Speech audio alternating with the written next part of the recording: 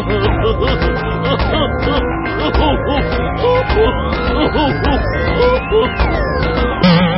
again, with the music, I have to check if the guests left.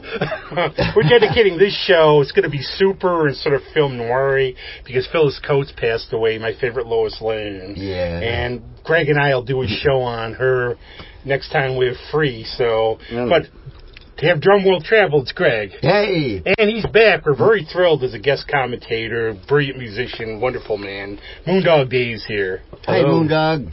Now, I met this guest because I'm friends with Heather and Jeff Scherner, and I'll tell you one thing. He's been Burning Daylight, Parker Board Image, probably all kinds of bands we never heard of because it's Rochester and you have to be in 50 bands. But the one thing I will say about him, everything he does is from the heart. It's authentic. And you have to go see him, and the stories he tells in his songs, and you'll be moved. It's Nick Cory Young to divide you from all the other Nick Youngs. Yeah. Hi, Nick. Hello. How did we jump all over? But how did the John Prine thing go? Oh, that was fantastic. Yeah, it was a really good. We've done it 3 years now. I think it is. See, for me, it's always one of those. Okay, there's the cash, one the Prine. Yeah, I guess. Yeah, it was the third because we did the first one was 2021, and of course he passed away in 2020. So the C word got him, unfortunately. Unfortunately, yeah, and I think he was 73. And anyway, speaking of the Scherners, Jeff Scherner is a giant John Prine fan. Did you see the story about him where he stuffed his CD in the case? He saw John Prine. Oh, yeah. What he did was he had a CD of his music, so you can't, what are you going to do here, dude? So what he did was he got his outside and he stuffed it in his book bag. I think he put it on John Prine's door handle on his car or something like that. And I did those same things. So my hats off to Jeff because I think I gave Jeff Tweedy from Wilco a CD in a manner like that once, and of course that stuff immediately goes right in the trash. I don't know. I sometimes think those backdoor approaches. You got if a person is, you never know. Is you know what, this person's got balls. Yeah. No, you know what would be the worst? You hear their new hit single. It's your song. Yeah. They stole your song. But then you'd be, hey, they swiped my song. That's sort of awesome. But how did this all start out for you? When did you get the muse saying, I have to do this? Well, it was definitely around, when I first learned to play guitar, which was when I was about 16. I was already a huge... I listened to music, my house was full of music with my dad's record collection, that kind of thing, and he would play music almost every night after dinner. There'd be a music session. This is before everyone went off to their phones and various, streaming services after dinner. But, oh, you mean real life? Okay. Actual, yeah. Just no screen time for us. And so I didn't realize it, but I was absorbing all of that music, at the time. I had no idea that what my dad was listening to was actually I know it's all subjective, but it was really cool music. There was Graham Parsons, there was the Byrds' Sweetheart of the Rodeo, Crazy Horse, the Danny Whitten Crazy Horse before Neil Young came in, New Riders of the Purple Sage, all that cool stuff, Rolling Stones, of course, Beatles, and I didn't realize it was kind of being absorbed into me. And then around 16 or so, I was getting in, that was the grunge era kind of thing. So I'm telling you how old I am. I'm ancient. But you're the oldest member here, I'll tell you. I'm 87 years old. And but so I of course had the grunge. The grunge thing was just with Nirvana and Smells Like Teen Spirit, and when I heard that, it was just can we swear on this? Fuck yeah. Fuck yeah. Okay. Why not, right? Because it blew me away. I was like, holy shit, from the first four chords, of course, and then Pearl Jam and all that stuff, So I was really into music for a while, or for quite a while, and then a band called Soul Asylum from Minneapolis. They had a huge hit with Runaway Train and all that, but before I had gotten into them slightly before all that broke, and my very first real, quote-unquote, real concert was Soul Asylum, the Goo Goo Dolls, before Iris and all those big hit Name or whatever, and a guy named Vic Chestnut. Do you guys know Vic Chestnut? Saw him at Bug Jar. Fantastic. The late great Vic Chestnut. So he was the first. He literally came out first. You know, he was handicapped. He had a wheelchair, and then the Goo Goo Dolls, they were fine. I didn't really know who they were. That they were from Buffalo. This was in Syracuse, New York, '93, and then Soul Asylum came out, and it was the first time I ever saw. And of course, he has a distinctive voice, and they were just a great 4-piece rock band. And they came out, and the first song, I was just like, oh my god, like, you can do that? You know, like, it was just that classic. They're just some dudes, man. They make all this noise comes out, and it was unbelievably loud. I would have done the thing. I couldn't help to have that, like, little wise ass side to me. If I saw Jeff tweet, I'd go, I like Uncle Tupelo's son Volt better, probably. Yeah. I've always been amazed at the Minneapolis, how diverse the music. Minneapolis, yeah. I was just listening to the Ed Stasium mixes of the Replacements, Tim, last night, actually. Those are, if you haven't heard those yet, those are great. But Prince kind of beat at the top of it all. Well, Mr. Zimmerman's from there, too. Yeah. Bobby Zimmerman's from there. Is he Duluth or somewhere, or Hibbing, Minnesota? You know what it is? It's that... I played out there a long time. It's all the water, and it's all avoiding... When I was in Minnesota... They were the biggest bugs I've ever seen in my life. It was like I saw a light. I thought this thing was going to come down and steal a car or something. But you think about it, maybe like you get more of these like Midwestern, like instead of the big city, you have to find a way to occupy your time. I think stuff to write about. I think Rochester, in a weird way, has a certain Midwest charm to it. I mean, it's a Rust Belt city and all that. I always feel like Cleveland's kind of the start of the Midwest, at least for me. But I'm not really good with definitions, like what's Nebraska, what's all, Yeah. Well, I always think of, like, obviously Chicago and Madison, and these are places, of course. You wouldn't know it, though, by going to Chicago that it's... No, but, that's the geographically, I guess that's... But Minneapolis, like you said, I mean, I was always the first band for me that really struck me was the most primitive, great band, the Ramones. My dad had that first record, and with Blitzkrieg Bop, and I mean, literally was playing tennis rackets like the old school wooden, But I had at the time, musical aspirations. I didn't get excited for music class in school. I never learned to read music. I still don't know how to read music. I'm not proud of that, but I haven't needed it. I think it's fine, because one thing I've been saying on this show, I've seen Tony Levin many times, and I think if you're going to do prog, and this is just my opinion, you want to test your musical skills. Right. You don't really have to be about the lyrics. There's one song he did, it's all really good, really good. You have to be an expert, virtuoso. The lyrics are tentacles every other, like... Yeah. Now, when you're playing alt country or something, it's about the feeling. You want to tell a story. You don't have to be perfect. Otherwise, Dave wouldn't be able to do it.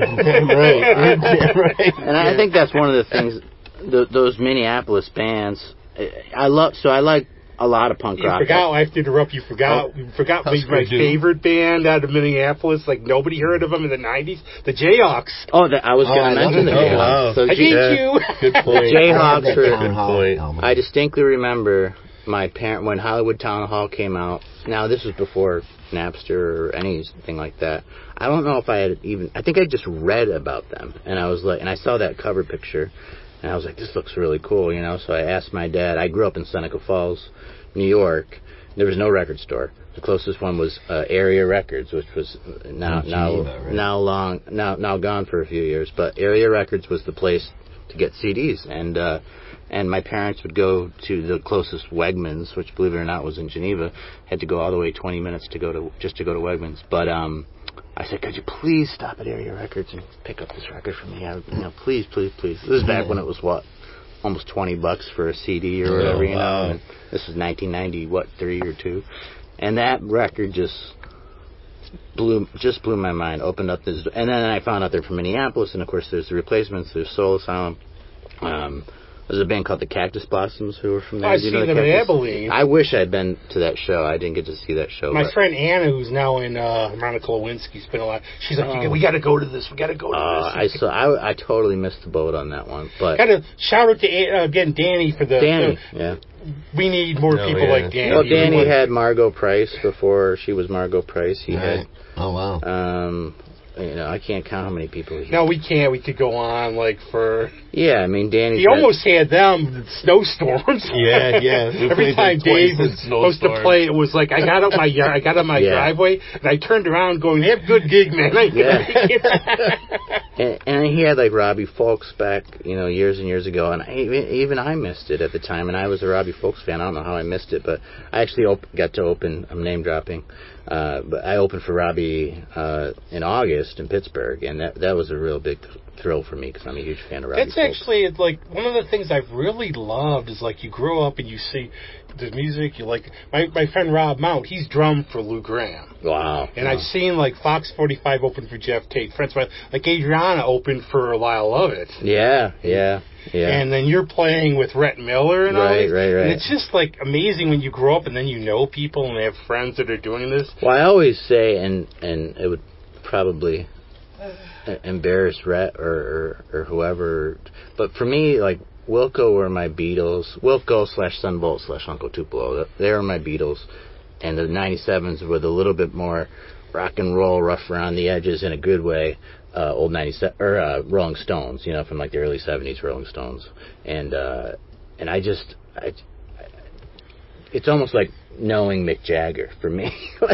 Oh yeah. You know what I mean? It'd be like if my dad used to hang backstage with Mick Jagger or something like that, which some people might be like, who are the old 97? But and the world that's my whole world. It'd be more exciting to me to hang out with Jeff Tweedy and Rhett Miller than it would be to hang out with. We're spoiled in a way a little because if I'm around you or any of my friends, I will throw out these names and I'll assume you know them, and you will. Yeah. Where if you go a lot of not making fun of, but normal people go, huh?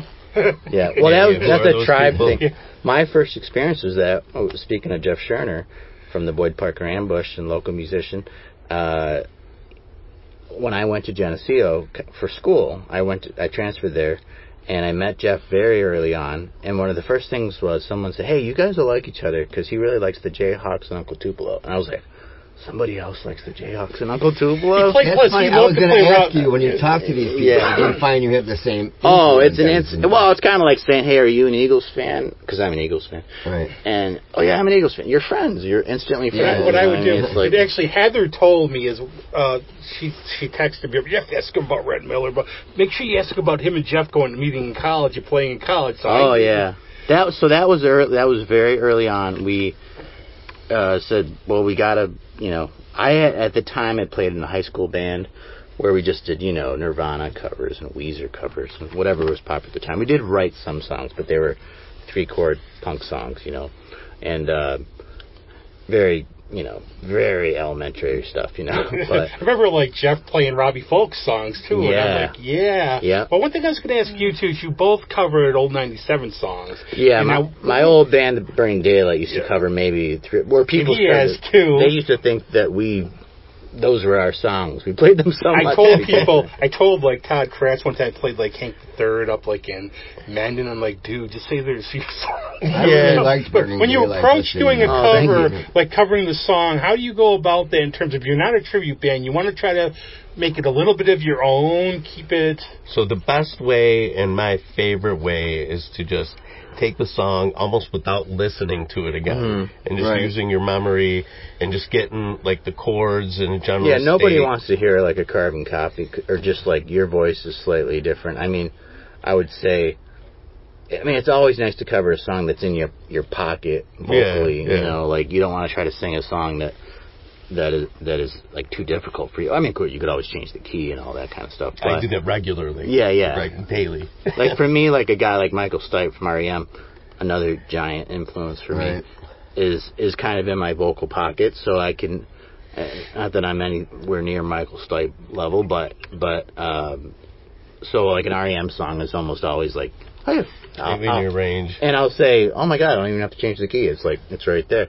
But the 97s are generally in that range. Wilco. That's probably what drew me to them in a way. I mean, and you write music obviously that you want to hear. So or play music that you want. Yeah, you're not going to make a prog rock band if you're not a big prog rock fan. So. I think it's great now that audiences are way more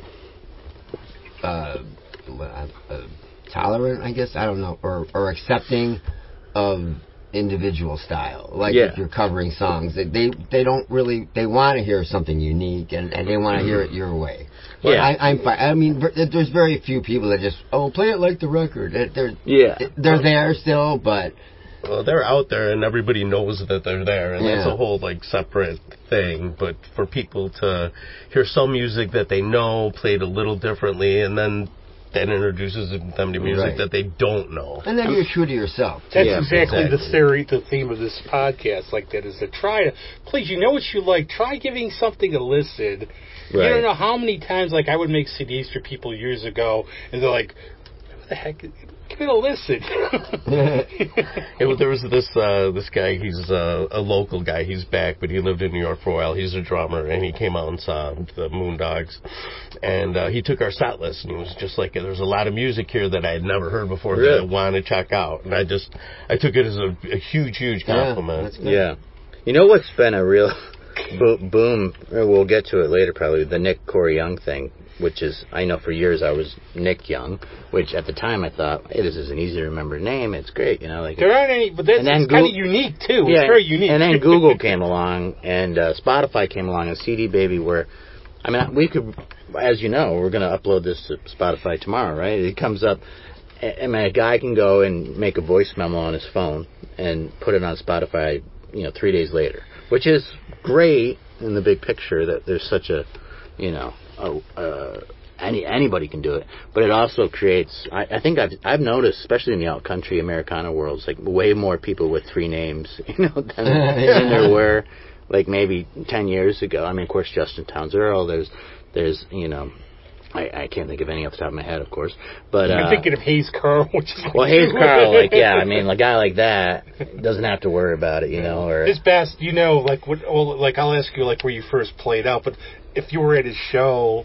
I did. Did you hear the story where he goes, okay, when I started out, I was playing at a bar in Galveston. Guy owned a lie, and when there was a flood, it got away. But you should have come and seen me. It was on Wednesdays. It read, Wednesday specials, $3 pitchers of beer, $5 wings, and Hayes Carl. Yeah. Oh, it's the classic Spinal Tap puppet show, above the band's name type thing.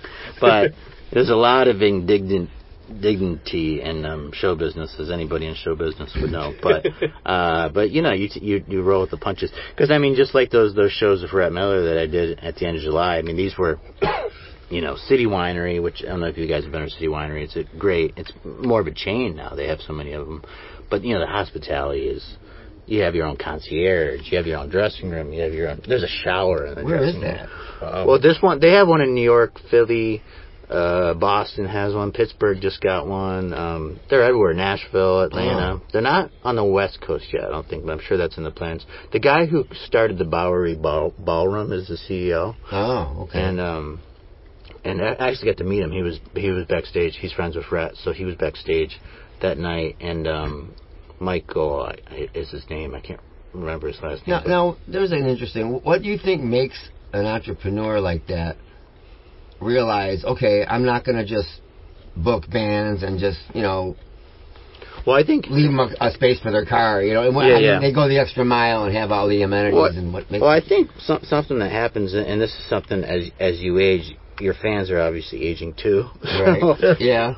So you got to remember, like, babysitters, and they don't want to go to the bathroom where they're worried about sitting down on the seat. Right. The graffiti everywhere.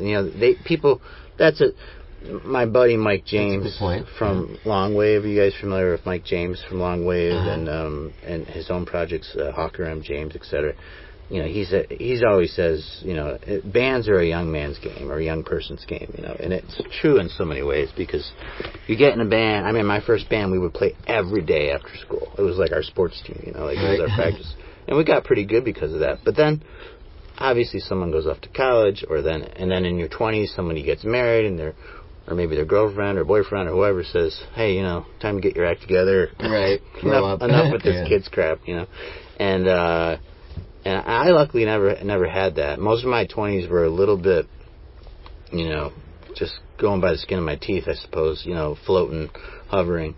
But in that doing, I never did commit to a full-time job. I had numerous part-time jobs, but I never did, and I never had any real financial success either from music. But I guess I had this fantasy, this daydream that, like, you know, the old 97s would discover me and say, hey, we need you to go on a 4-month tour, and I couldn't have a job because then, you know, so what if that happens? You know, of course, I didn't do anything to facilitate that. You know, I wasn't playing enough. I wasn't making enough connections.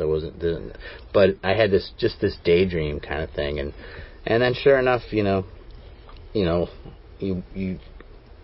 a lot of it's luck, a lot of it's serendipity, but you know, you stay out there long, and I think a big part of the music business is just longevity. Yeah, and I think serendipity. I always have this like thing in my head that there's like a big band playing here. Person goes to a music club, sees somebody playing, goes, "Wow, yeah, they're really cool." Man, there's certainly some people who are just so undeniable that you just, you know, like someone like Adriana Noon. I mean, she has this vocal prowess. I'm so proud of recording in the studio right here. Yeah. I keep telling her this. When you're famous, I'm going to steal all your money. Yeah. Well, she's somebody who's undeniable. I mean, she could go on one of those shows or whatever, The Voice or something like that, probably, and wow people. Like, she's just undeniable and a great songwriter as well. And happy birthday, Adriana. It was Friday the 13th. Was it really? Plus, I get all sappy because I think, like, she's a good friend. She's generally a wonderful person. She's a sweethart. You know. Yeah, but even though her demands can be very diva in the back of stuff, you know. I've heard about that.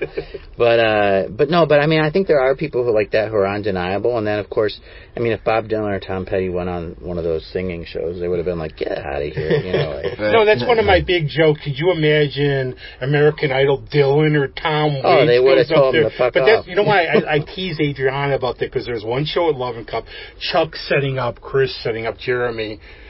10 minutes before the show, the lead singer walks in just with no equipment. Right. Yeah. She's not hurting her back, I gotta say. and all credit goes to Adriana for that, because she knows how to work it. You know. I remember one time in Burning Daylight, I had hurt my back somewhere.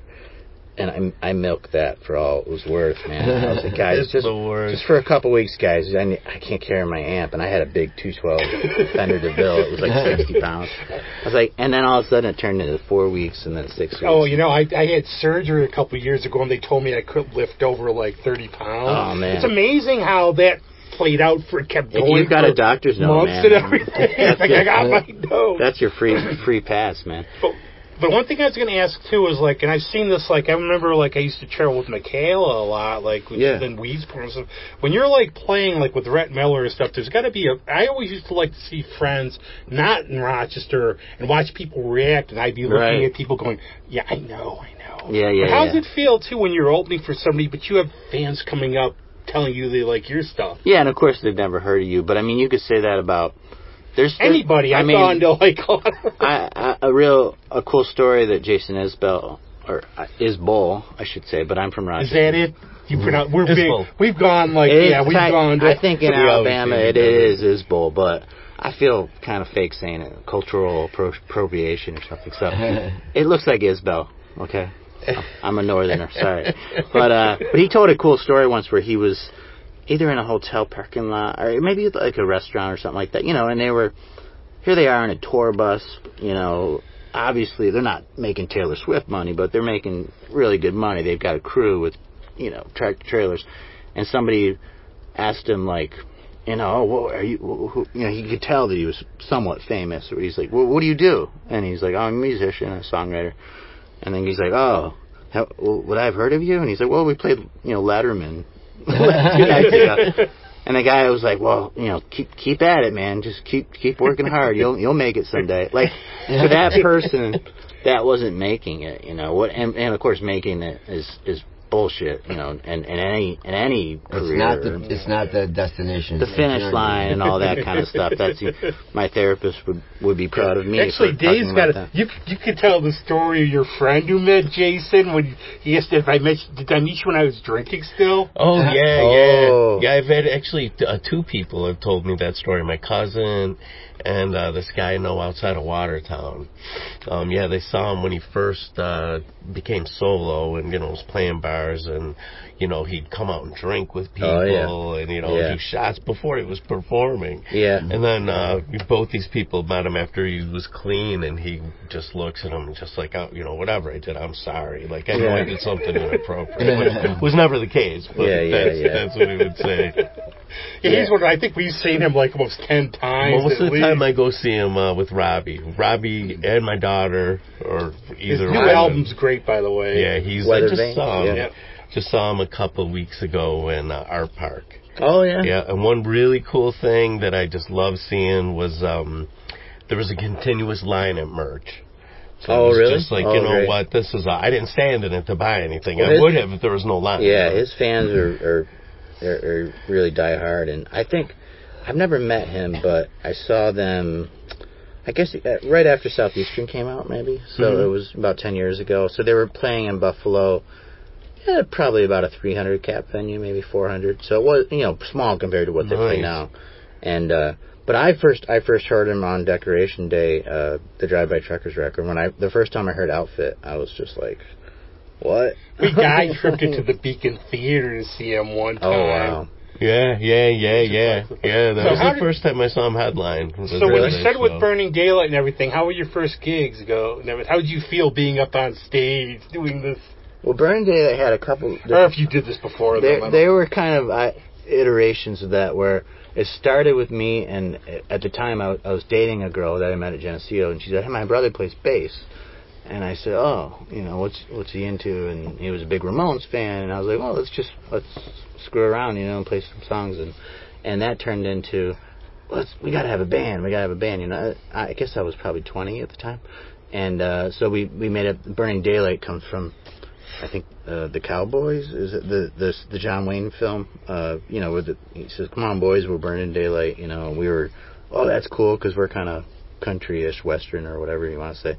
And then we ended up getting a drummer. We got a drummer who grew up in Seneca Falls, actually. A guy named J.P. Nan, who plays in the Mosaic Foundation. You know those guys? Yeah. He was really good from what I remember. He sang a lot, I think, didn't he? No, but our second drummer did. Our second drummer was Jesse Sprinkle. That's the guy. Okay, yeah, Jesse has a recording studio over in East Avon, and he joined the band, I want to say around 2006, 5. That's when I saw you guys. Yeah, and he was a fantastic drummer, and then we made our first record in 2007, and first and only record technically. And I wrote all the songs, and just like I do with my solo stuff. But it was a band vibe though. We recorded it. They were good, man. I saw you at Bug Jar, I think, a couple times. Yeah, a couple other places. I was in the sheets in those days. It was like my heavy drinking period. I know why, because I have your CD, but somehow I lost the case. I probably got like 500 of them in my basement. So I'll bring you one next time. Well, the first time I ever saw Nick was at kind of a private party festival. And, the Airs I bought Fest. 2 CDs right in the parking lot, immediately. Nice. I was like, I gotta take this guy home with me. That's a good story. We had Lily Winwood on. We did the Zoom podcast. So my co-host, we got to see her. Nick's opening. Comes down. They come down and see you. They immediately buy all your CDs. Yeah. Then they don't buy hers. Poor Lily. No, Lily's a sweetheart too. She's wonderful. She agreed to do. I just emailed and said, "Hey, you're playing Abilene. We do a podcast. Obviously, you're not going to drive up here for it. Can we Zoom it?" Yeah. And she's like, "Sure, I'd love to." And she's another one of those undeniable talents. I mean, obviously, you could talk about her father, but I think that's a double-edged sword with people who come, who have. There's Lily Hyatt. There's another one who it's so hard to get a leg up, and how do you compare to your well, one thing, and I admit this was my one criticism of some people who, hey, if you're paying money to go see a show, more power to you. But I saw people bring her father's album to sign. I saw that. And that sort of got me a little like... That's a little much. But what she said too, is like she's got the best sense of humor. It's like, in terms of nepotism, I got the shitty end of the stick.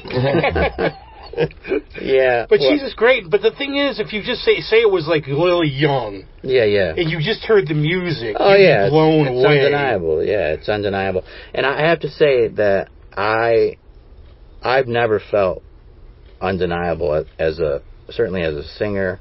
That was always, I mean, no one wants to hear the sound of their own voice, I don't think. Maybe there's some people, maybe Paul McCartney digs his singing, I don't know.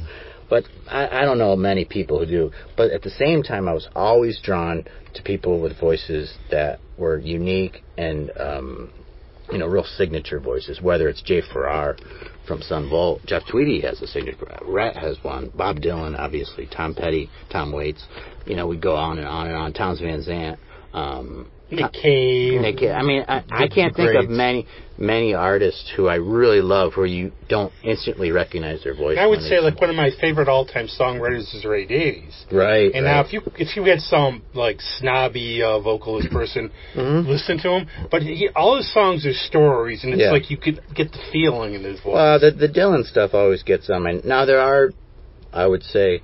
And I'm sure Bob's listening, so I apologize, Bob. But there are probably portions of his career where, depending on your taste, it might be a little difficult to listen to. But as far as pitch control, breathing control, all those things, he was an excellent singer. It was just his tone sometimes would be I've heard, certain ears. I have many stories. Actually, our friend Kevin Smith, he's not the Clerks guy. Not the Clerks guy. No, he's another one who runs into your issue a little bit. Yeah. But he said, like, we've like seeing Dylan. It's like the last show I saw him was at the Auditorium Theater. Mm-hmm. I thought it was like fantastic. Really. But I know other shows where you go and what is so what was that? Yeah. The one time I saw him, he was great. Kevin saw him somewhere like by Canandaigua, when he said it was like great. Yeah, it was a very long time ago I saw him. But yeah, I mean the word. I mean, I wish I could time travel to like 1975 or something and see like the Blood on the Tracks tour or something. To me, that's my personal favorite Dylan. Not just the songs, but like his vocal presence or whatever is probably the Blood on the Tracks. Yeah, I agree with you. Thing too, I pull out his Christmas album every Christmas. Oh, yeah. The other thing about that is that they're not. When someone sings in that way, like a lot of Americana music or great classic country music, man, they mean it, man, because they can't hide behind. I'm not saying all amazing, perfectly technique level vocalists don't have passion, but there's something about a Paul Westerberg or somebody who's not trained, like. I feel like I just believe those people. I had a friend of mine. I believe it when they sing. Last year, Alyssa Trahan, her songwriting collaborator passed away, and like she wrote a song, "See You Later, Rockstar." Like trying to play it, she said, "I'll play it here because I'm from here." Even trying to get through it. Like you bring stuff out, like you dig into like about your dad and stuff. Yeah. And I'll talk about. Well, there's one song about my dad's mom on my latest record that. I got to play it in Philadelphia on that Rhett tour, actually. It was one of the first times I ever played it live, and my parents grew up. That's why I'm an Eagles fan and Phillies. Go Phillies! Well, I have to tell you, after interrupt for 1 second, you really made me depressed at the show already because all the maniacs. Because I'm a Vikings fan. Vikings fan. Oh no! But I do like the Eagles. They did beat them 2 years in a row now, right? So I'm one of those musicians. I'm one of those. It's funny because there is a weird thing. Like in my teens and 20s, I like refused to watch football almost out of like no man, rock and rollers don't watch sports, but I can't get enough of it. I'm diehard. My wife knows Sundays during this time of year pretty much, Yeah, I did the don't same make thing. Don't make plans. I did the same thing through high school and college. I was not a sports fan, and I don't know why. But. It was like I was part of a clique without realizing I was part of a clique. You know what I mean? Where it's like, you're not punk enough, man. You're not rock and roll enough. Like Kurt Cobain didn't watch football, so you shouldn't watch football. But I love it. I love I was up the other night watching the Phillies game. I'll admittedly only watch the playoffs for baseball, but my parents are from South Jersey. They're from Haddonfield and Morristown, New Jersey, so basically Philly. And but my grandmother, who I sang about, lived 20 minutes from where I was singing this song for the first time. So I did get a bit emotional singing that. But yeah, I feel like if you can't do that, then I'm obviously all art is subjective, but. So what's it like to bury yourself like that for the first time? So the first time you're introducing a part of your soul to the general public. Can you explain that at all? It's so bizarre, but I honestly I'm never more comfortable than I am. No, that makes perfect sense. You have to be. Yeah, if you put me in a party situation, then I'm like almost socially awkward and withdrawn. But if you put me, and I think it has something to do. I'm also kind of a late night TV nerd, and I've read everything there is. Those books about Conan, and I love Conan, and he's awesome. And even Johnny Carson and all that stuff. And Johnny was the same way, apparently, where he was almost a recluse. But when he was on stage, and part of it's a control thing, I think, too, because when you're on stage, like I'll go to a party, but only if I get to. Which is what a show is, right? A concert is a party that you're the MC of, You get to decide when your band plays. And sometimes that's the only way you can keep your sanity. Yeah. And it also keeps a weird, there's a distance between you and right. Especially in a band situation. But for me, I'm never more comfortable than I am when I'm on stage.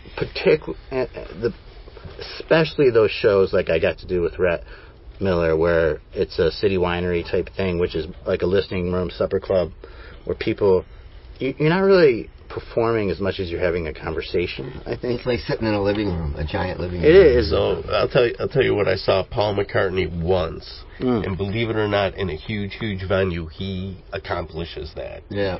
You feel like you're in a living room with your uncle, with him telling you stories. Yeah. It was amazing. I'm not familiar with his music, but I'm going to check it out now that you. Yeah, you played with the band. Was he in a band at one point? I think he was in a band in the 60s. The Wings. Yeah, the Wings. But I'm like that too. I mean, if like me, I'm talkative. But if I'm in a party, I prefer to go one-on-one, or if I'm at a show. I've always said I like to go by shows myself. I know people there, but I'd like to. I'm there for the music. I'm there for the music. I'm there not to. I hate it when somebody was at a show one time. They keep talking to me with the musicians playing, and I'm like, I'm here for this, okay? Yeah. But there was one actually. You opened for Al Olander, and it was like the perfect thing where Al, who I think's a really cool person. She, her music's like confessional too. It's like very confessional. Very confessional. Which is great. That I don't know how old she is, but I'm going to guess mid-20s. And I don't think I was quite that confessional at that age. Like she has a lot of,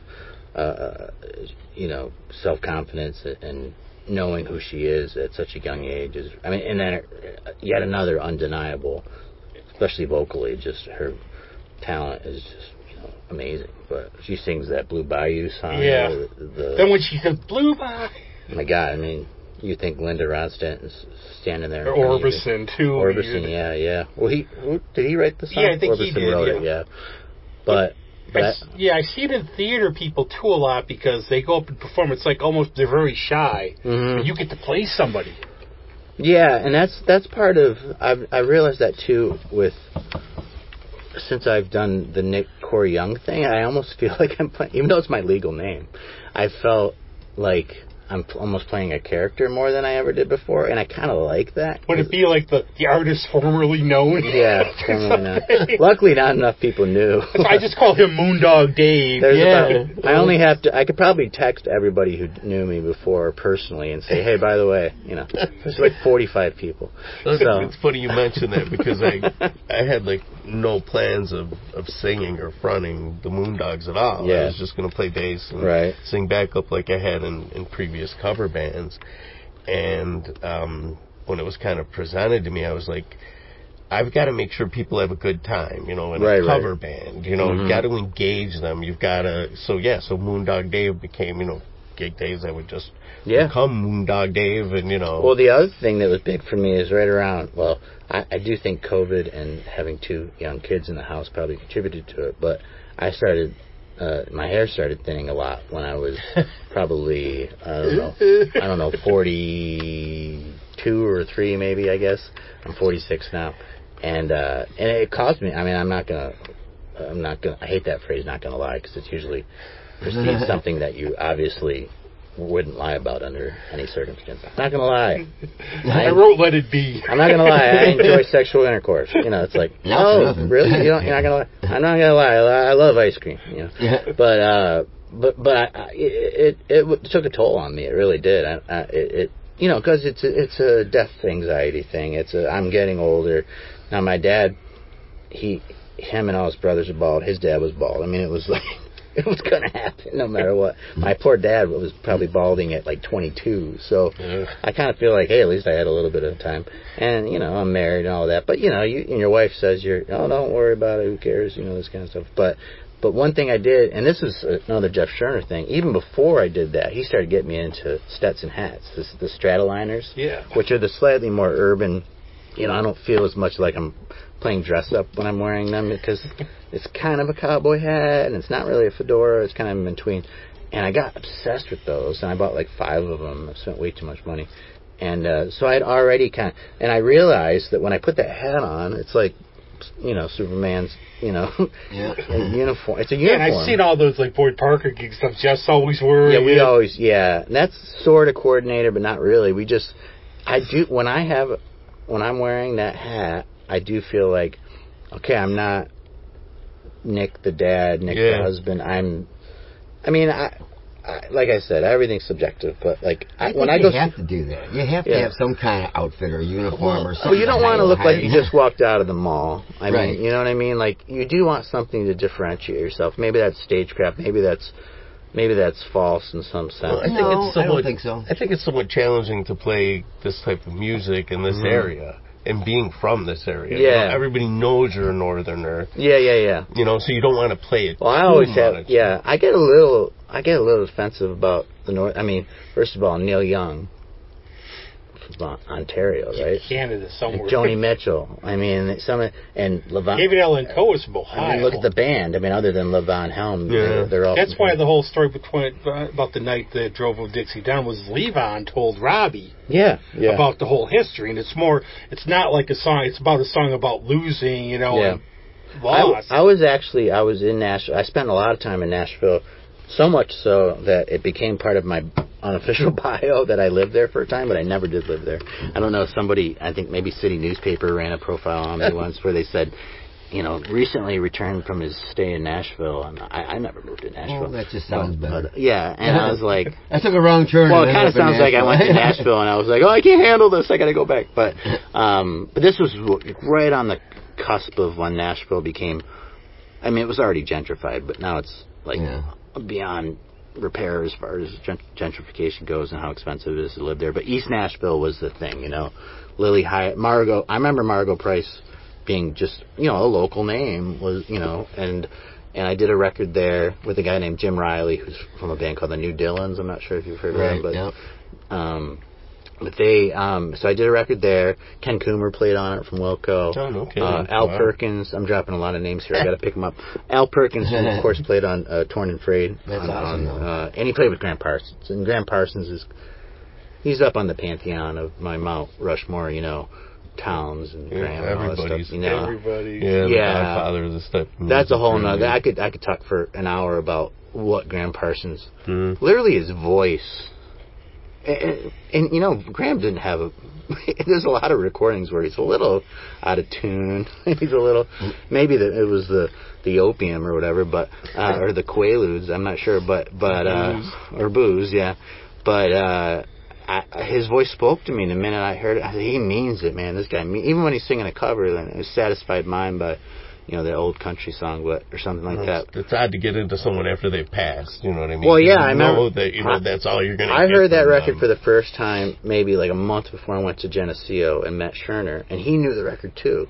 And that was another connecting thing. It was like, well, let's play. I'll never forget, we used to play, I'm totally going off on a tangent, but we played... you know the play this podcast works now. We played The Christian Life, the old Louvin Brothers song. Oh, yeah. You know, and neither Jeff or I go to church, we'll say that. And here we were at this little bar room. Man, I'm not going to lie. I don't know why I would lie about that, but we went to this you know, bar room, and here we are, these 20-year-olds, and Jeff and I hope still to this day, look younger than we are. And at the time, we looked probably about 10 or 12, you know. And we're up there singing, you know, about, you guys familiar with the song, The Christian Life? You know, and it's all about, you know, my buddy shunned me since I turned to Jesus, you know. And it's like, it sounds like we're like preaching to this crowd of people playing darts and you know, we certainly weren't getting any chicks that night, I'll tell you that much. And like, get to convert them. But it has this fantastic harmony section where Jeff took the kind of Roger McGuinn highs, and I did the more, Graham Parsons parts, and we played "You're Still on My Mind," which is I want to say Merle Haggard wrote it, but it was on that Birds record, and it just totally changed. It was one of those change everything records, where it was like the same, and then get to the old 97s where I was working at WGSU, which is the campus radio station, and I saw the cover for "Too Far to Care" by the old 97s. They're probably their most famous record, and I was like, I think I read about them, and it was before you could look up any music ever recorded on your phone, piece of glass in your pocket, and I was like, I'll put this on, but I didn't want to do it on the air. So there was another room where you could listen on headphones to check out something, make sure there's no swear words. And Time Bomb came on, the first song from that record, and I was like, it was like a gasp. I was like, this is it, because it's like country western, alt country, but punk and roll ethic. Like, I mean, I was familiar with Rank and File, Alejandro Escovedo from like the 80s and stuff. He's great. Cause my dad was a big Rank and File guy, but I never heard. It was exactly my vision, basically. And I was like, it was a little bit of like, why didn't I think of that kind of thing, why did you do that? I mean, and then instantly, I think Burning Daylight had just started, and instantly I was like, guys, we gotta do this song, and it became part of our like repertoire. But yeah, there's, I think for any musician, there's probably quite a few records that were like revelatory, like the clouds opened up, the sky opened up, and you're like, I get it. I'm one of the ones too. I like Townes Van Zant's version of Dead Flowers better than the Stones. Oh, that's great, yeah. But for me, it was Sweetheart of the Rodeo and the Flying Burrito Brothers, Ballad of El Gordo. Then I got to they're a little different, but Big Star. Big Star, yeah. Poor Alex. He was like, for a lot of us, my generation, for the indie, like the underground music guys, that really hurt when he passed away. Yeah. I got to do a really cool. I was going to record my second solo record at Ardent in Memphis, which is, at the time, I think was owned by Jody from Big Star, and actually the guy who started, I think it was the guy who started FedEx, was the guy who started Ardent Records, and of course, I think Pleased to Meet Me from Replacements was recorded there. So the guy, I got this behind the scenes, like late night. This is the room where Westerberg did his vocals for Can't Hardly Wait, and he was naked and he was trashed. And here's Jody from Big Star's drum set, and I just, I hit the snare just to say I did, and stuff like that was really. There's a lot of moments like that where. And then... Okay, I have a drum question then. I don't know much about drums. No, but this is just a conceptual thing. Okay. So was that a match set? Yeah, it was. Because I've always had this thing that studio drums... I want to say it was a Rogers. Can be like it was a Rogers mix-up of drums that just, this one sounds good, this one sounds good from another set, and then they just tweak them and... Of course, now with all the samples and stuff, you could make my hands sound like a drum, and then... Right. But that was one of the... I had those experiences, and just like any human, especially probably more so artists and creatives, your memory is so short when it comes to that. Yeah. It's just like I was saying with I'm playing City Winery with this hospitality and like the best dinner I've ever eaten in my life for free, and hey, you need anything? You want some water? Do you want some wine? You want this and that? And I'm backstage. One of the shows had literally a security guard standing outside like I was Taylor Swift. I was like, I don't think anyone's gonna assassinate me. Should have got your wife throwing stuff to bring like Heather and everybody. I should have rush back. Actually, one thing, if you've never seen it, it's actually really good. Did you ever see Grand Theft Parsons? Yeah, I did. I loved it. Johnny Knox. It's about the story about how Fred stole Graham Parsons' body. Yeah. What was his name? What was the his manager's name? I can't remember. That's who Knoxville plays.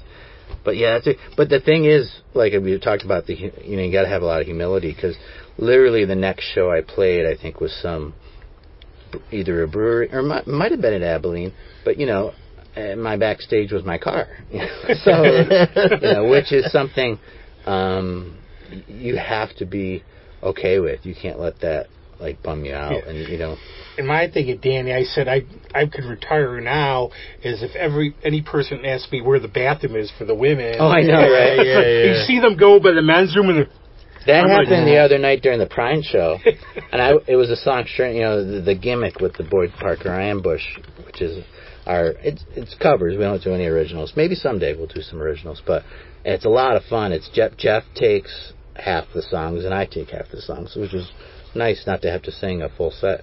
Although I do sing harmonies on a majority of the stuff. And I also get to play electric or a lead guitar, which I've never played under any circumstances. I took 2 guitar lessons in my life, and he taught me like a pentatonic scale. And I was like, okay, that seems like enough. It was like, and I was like, oh, you can make it major or minor. Okay, well that'll do it. And it gets me by for maybe 3 songs, And then if you're a guitar player, you're going to start to go. That's like my it's just doing the same thing over and over again. I took classical guitar for 1 semester, and I should have I could do this, okay. Yeah, and then good enough. I should have just kept it up. I'm always kicking myself for not playing guitar. That was my motto throughout all academia. Was good enough. Now we have how many? I have all your albums, like 2 or 3, or is anything coming in the works? I have 3 solo and 1 with the band. So, the last solo one was technically the debut album of Nick Cory Young, which is Crow Got Drunk. I did that down in Hoboken, New Jersey, with Dan McLaughlin, who's in the band The Push Stars, with Chris Trapper is the singer, and Chris is not only a great friend, but I manage Chris. That's like most musicians, I have a side gig, and instead of bartending like it used to be for years, or working at Wegmans or something like that, which is where I met my wife. So shout out to Wegmans. Which is where I have to go after this. Yeah, and we all spend most of our paychecks there, but not that I get paychecks, but shout out to Wegmans, and my kids wouldn't exist without Wegmans, so I gotta love them, but. That sounded really bad, dude. What? Oh, geez, that could be misconstrued. Let's strike that. You can delete. Keep it all in. You can explain that to anybody. I'm not going to give any of my political views. No. It just shows you how the fabric, Rochester fabric, Wegmans. That's right. Well, yeah. Oh, it is. Well, my wife works for Wegmans in the corporate office, so she'll get calls from stores down in the southern, in the South, like D.C. or Virginia, or whatever. And they'll immediately, kind of rudely, say like, "Oh my God, you're from Rochester?"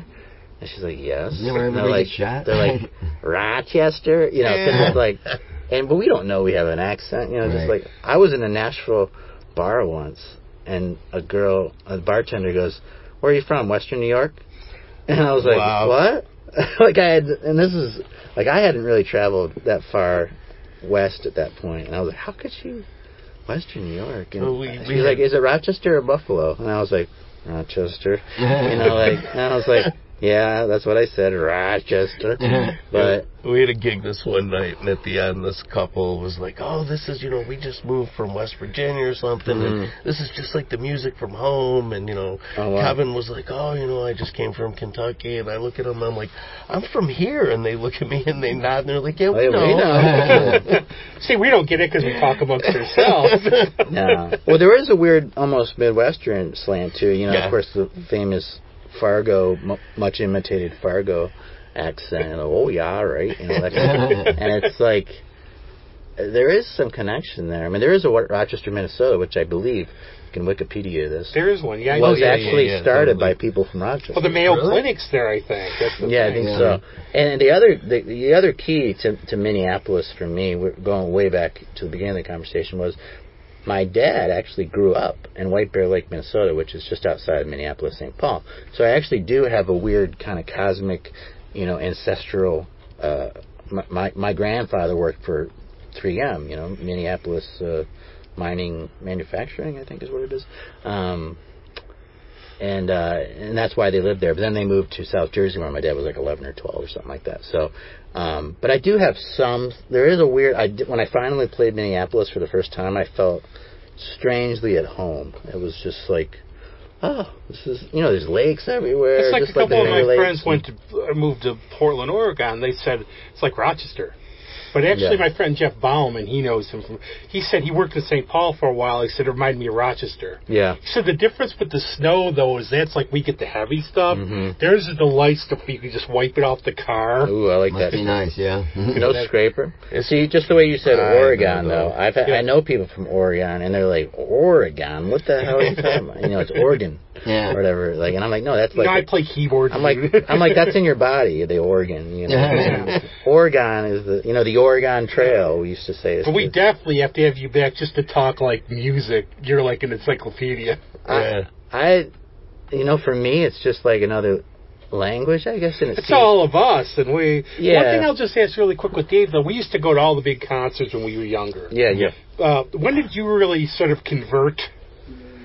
To because I started because my brother was a new math. They did the it was probably it was probably around. Well, actually, I've got a good origin story. Would be okay. So, you know what a Homer gift is, right? From The Simpsons. Remember when Homer buys Marge a bowling ball? Yeah.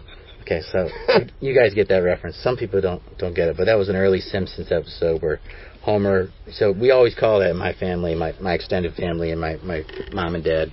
Don't buy your wife a Homer gift. You don't want to get something it's really for you. I bet here, babe, here's a new Telecaster. I did a Homer. I did a Homer gift.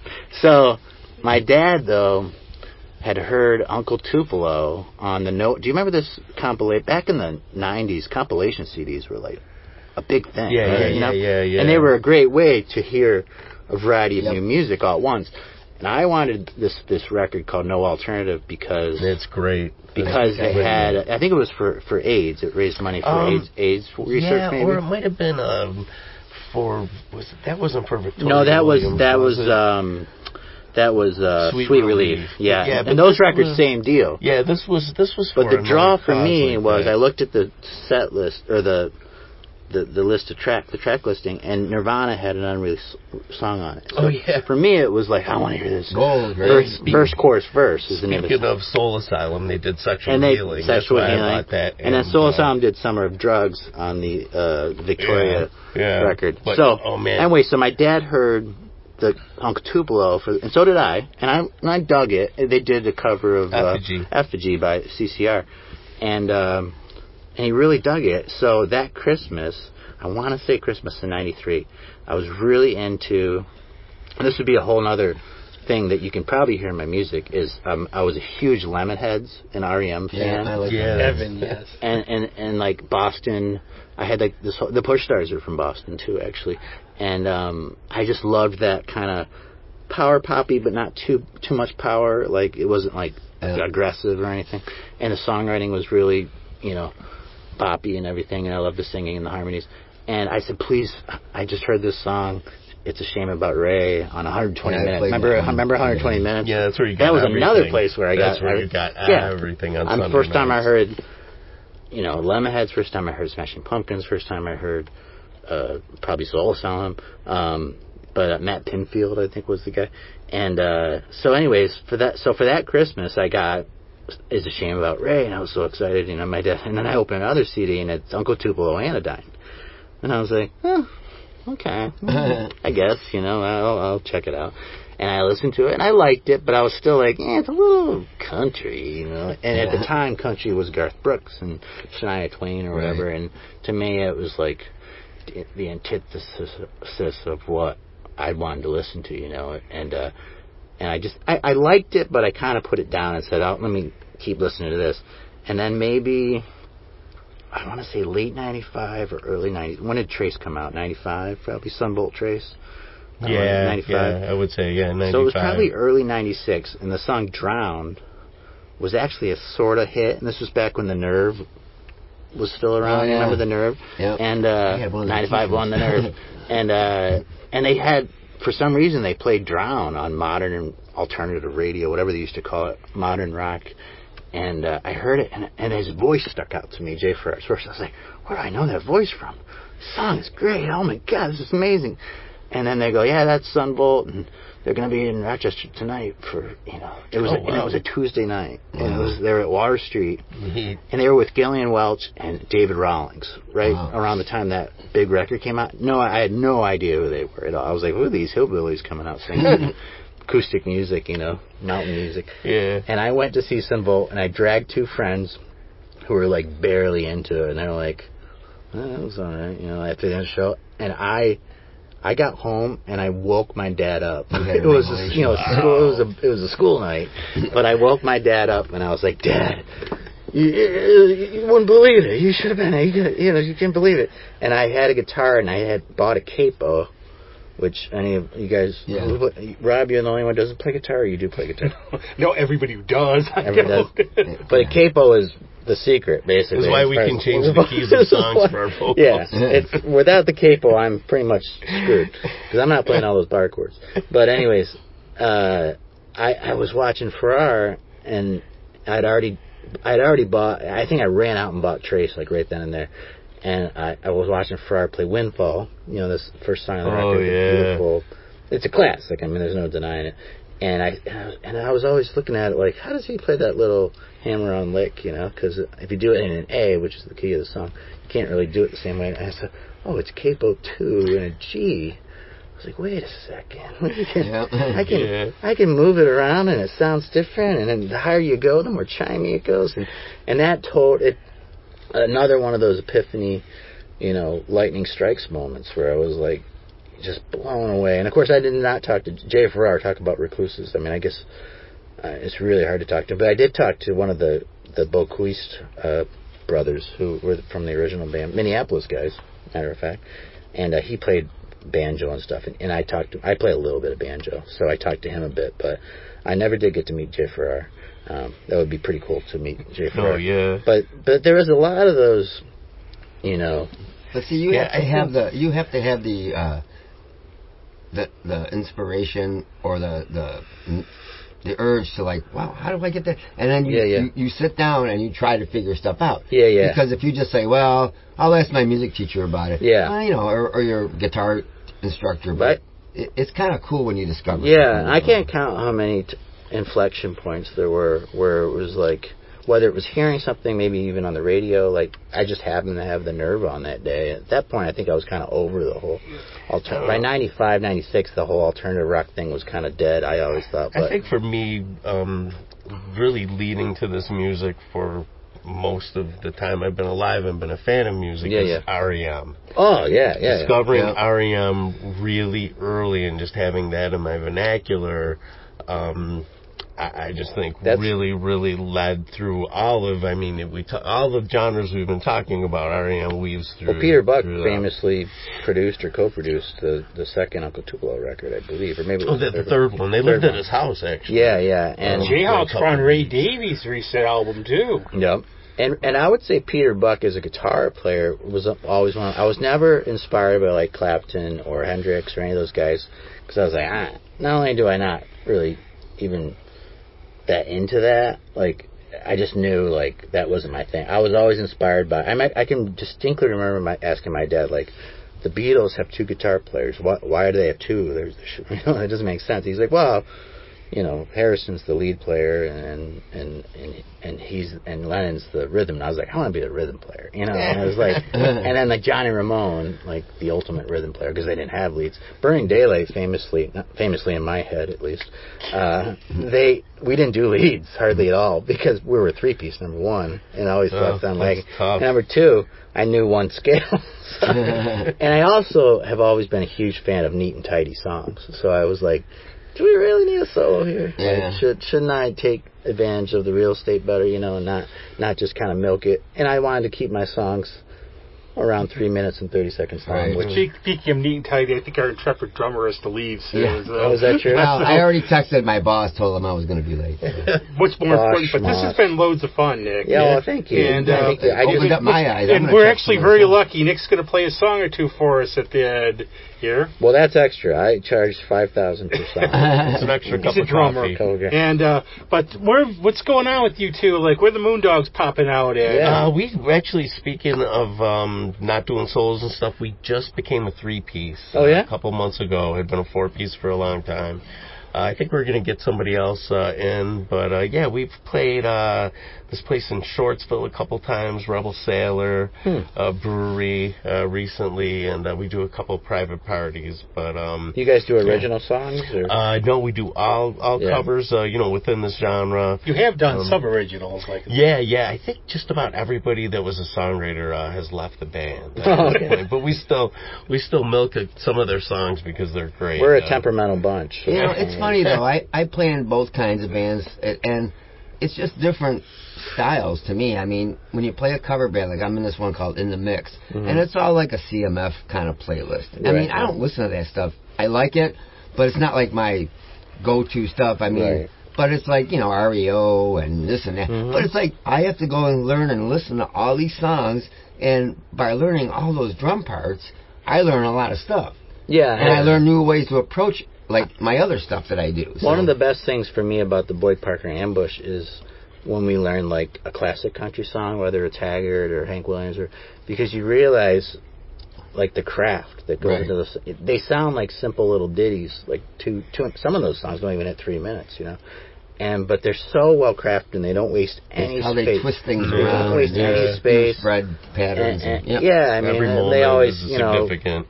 Hillbilly Shakespeare. I've said about Willie Nelson playing guitar. Like, watch him play guitar. Nothing's wasted. Well, he might be wasted. That's probably, if we do anything about songwriting, is don't waste anything and don't use any lyric that you have even an inkling that you're going to regret. That's like short story writing. Story writing. They say everything pushes the plot. Don't waste anything. Yeah. And I think you can. Sometimes things are of the moment. Like there's a Burning Daylight song there's an old '97 song called Doreen that Burning Daylight used to cover, and in it he mentions a gas station that's local to Dallas, where they're from. Fina, maybe I think it's called, and I thought, that's cool to like put something local in your songs, And I think Fountains of Wayne used to do that sometimes. They'd talk about places. Haley's Comet by Dave Alvid. Yeah, like I used to think maybe that's too corny, but I was like, I'm going to do that. So I think it's great. There's a song. I do too. I love it. There's a on song. The red line. So there's a song on the Burning Daylight record where I mentioned the Hess Mart, which is local to Syracuse, Central New York, I guess, and Rochester. And I can remember someone hearing it who was like, she was like an English major or something at Geneseo, and she like criticized me for it. She was like, "That's so corny, like a Hessmart, like it's like." And I was like, "No, it fits the song." Like I will backtrack. I mean, I'll take 10 minutes to pick out a jacket or something, but at the same time, when it comes to songwriting, usually no, it works. Like you know what I mean. And then look for Nick everywhere as you can, and now.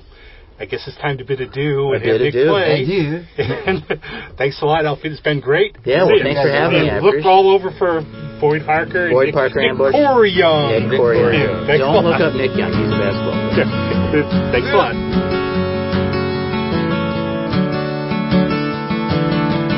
I'm not ever coming home. I've known it for too long to think I'll ever see the night. And I know I'm always on my phone, but I've still got some songs to sing. I've still got some fight. Well, I'm almost all alone tonight. I'm almost all alone tonight.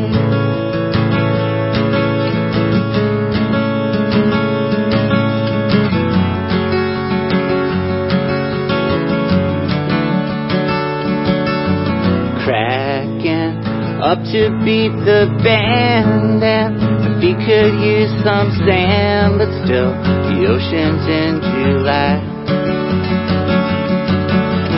Slow down, staring at the wall, and I swear I felt this all before, but not sure if I lied.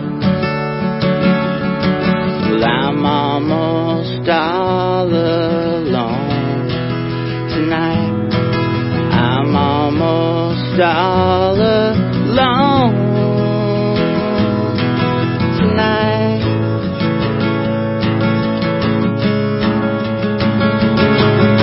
Well, first things first, I'm gonna let you down real hard. And then I'm gonna make you wish the worst. Didn't always make that sound.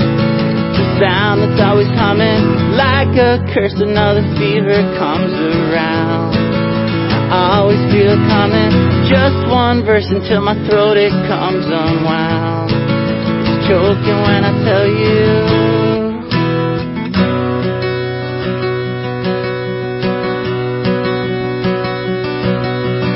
Faking to make it through this hour, and I'm climbing up that tower I built, the one I'm hiding in.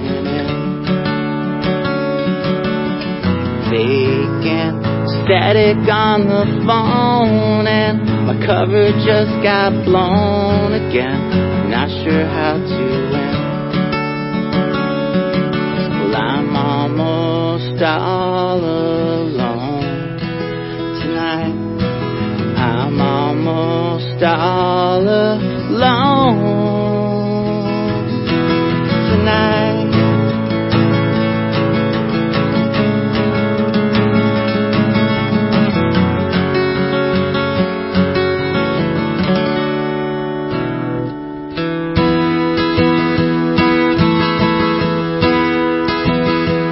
Walking down Main Street, getting to know the concrete, looking for a purpose from a neon sign.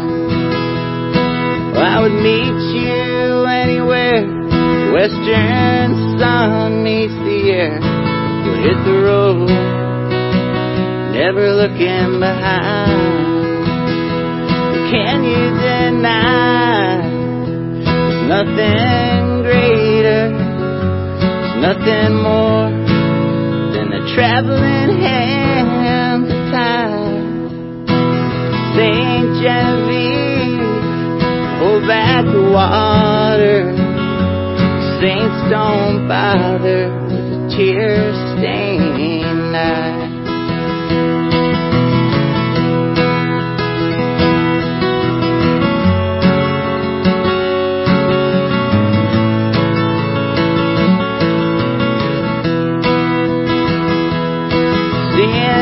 Traces of the stars that came before, hitting the pavement, still asking for more. When the hours don't move along, worn out wood and familiar songs, hear your voice is not enough, it's more than a shame.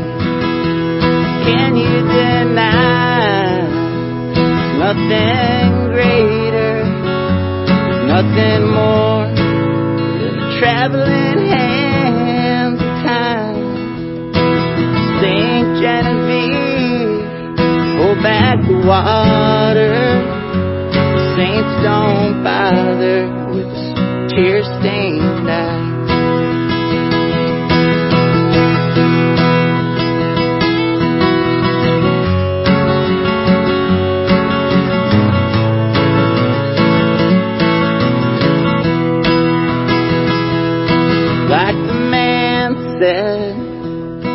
Rode hard and put away wet, playing the bad dreams, put it to rest.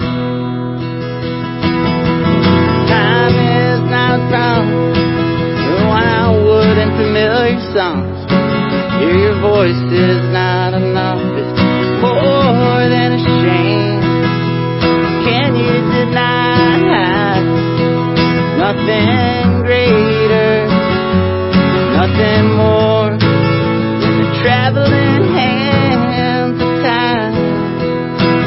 St. Genevieve, hold back the water.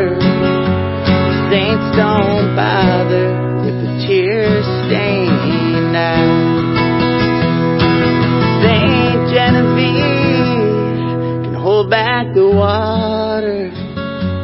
Saints don't bother with the tear stain.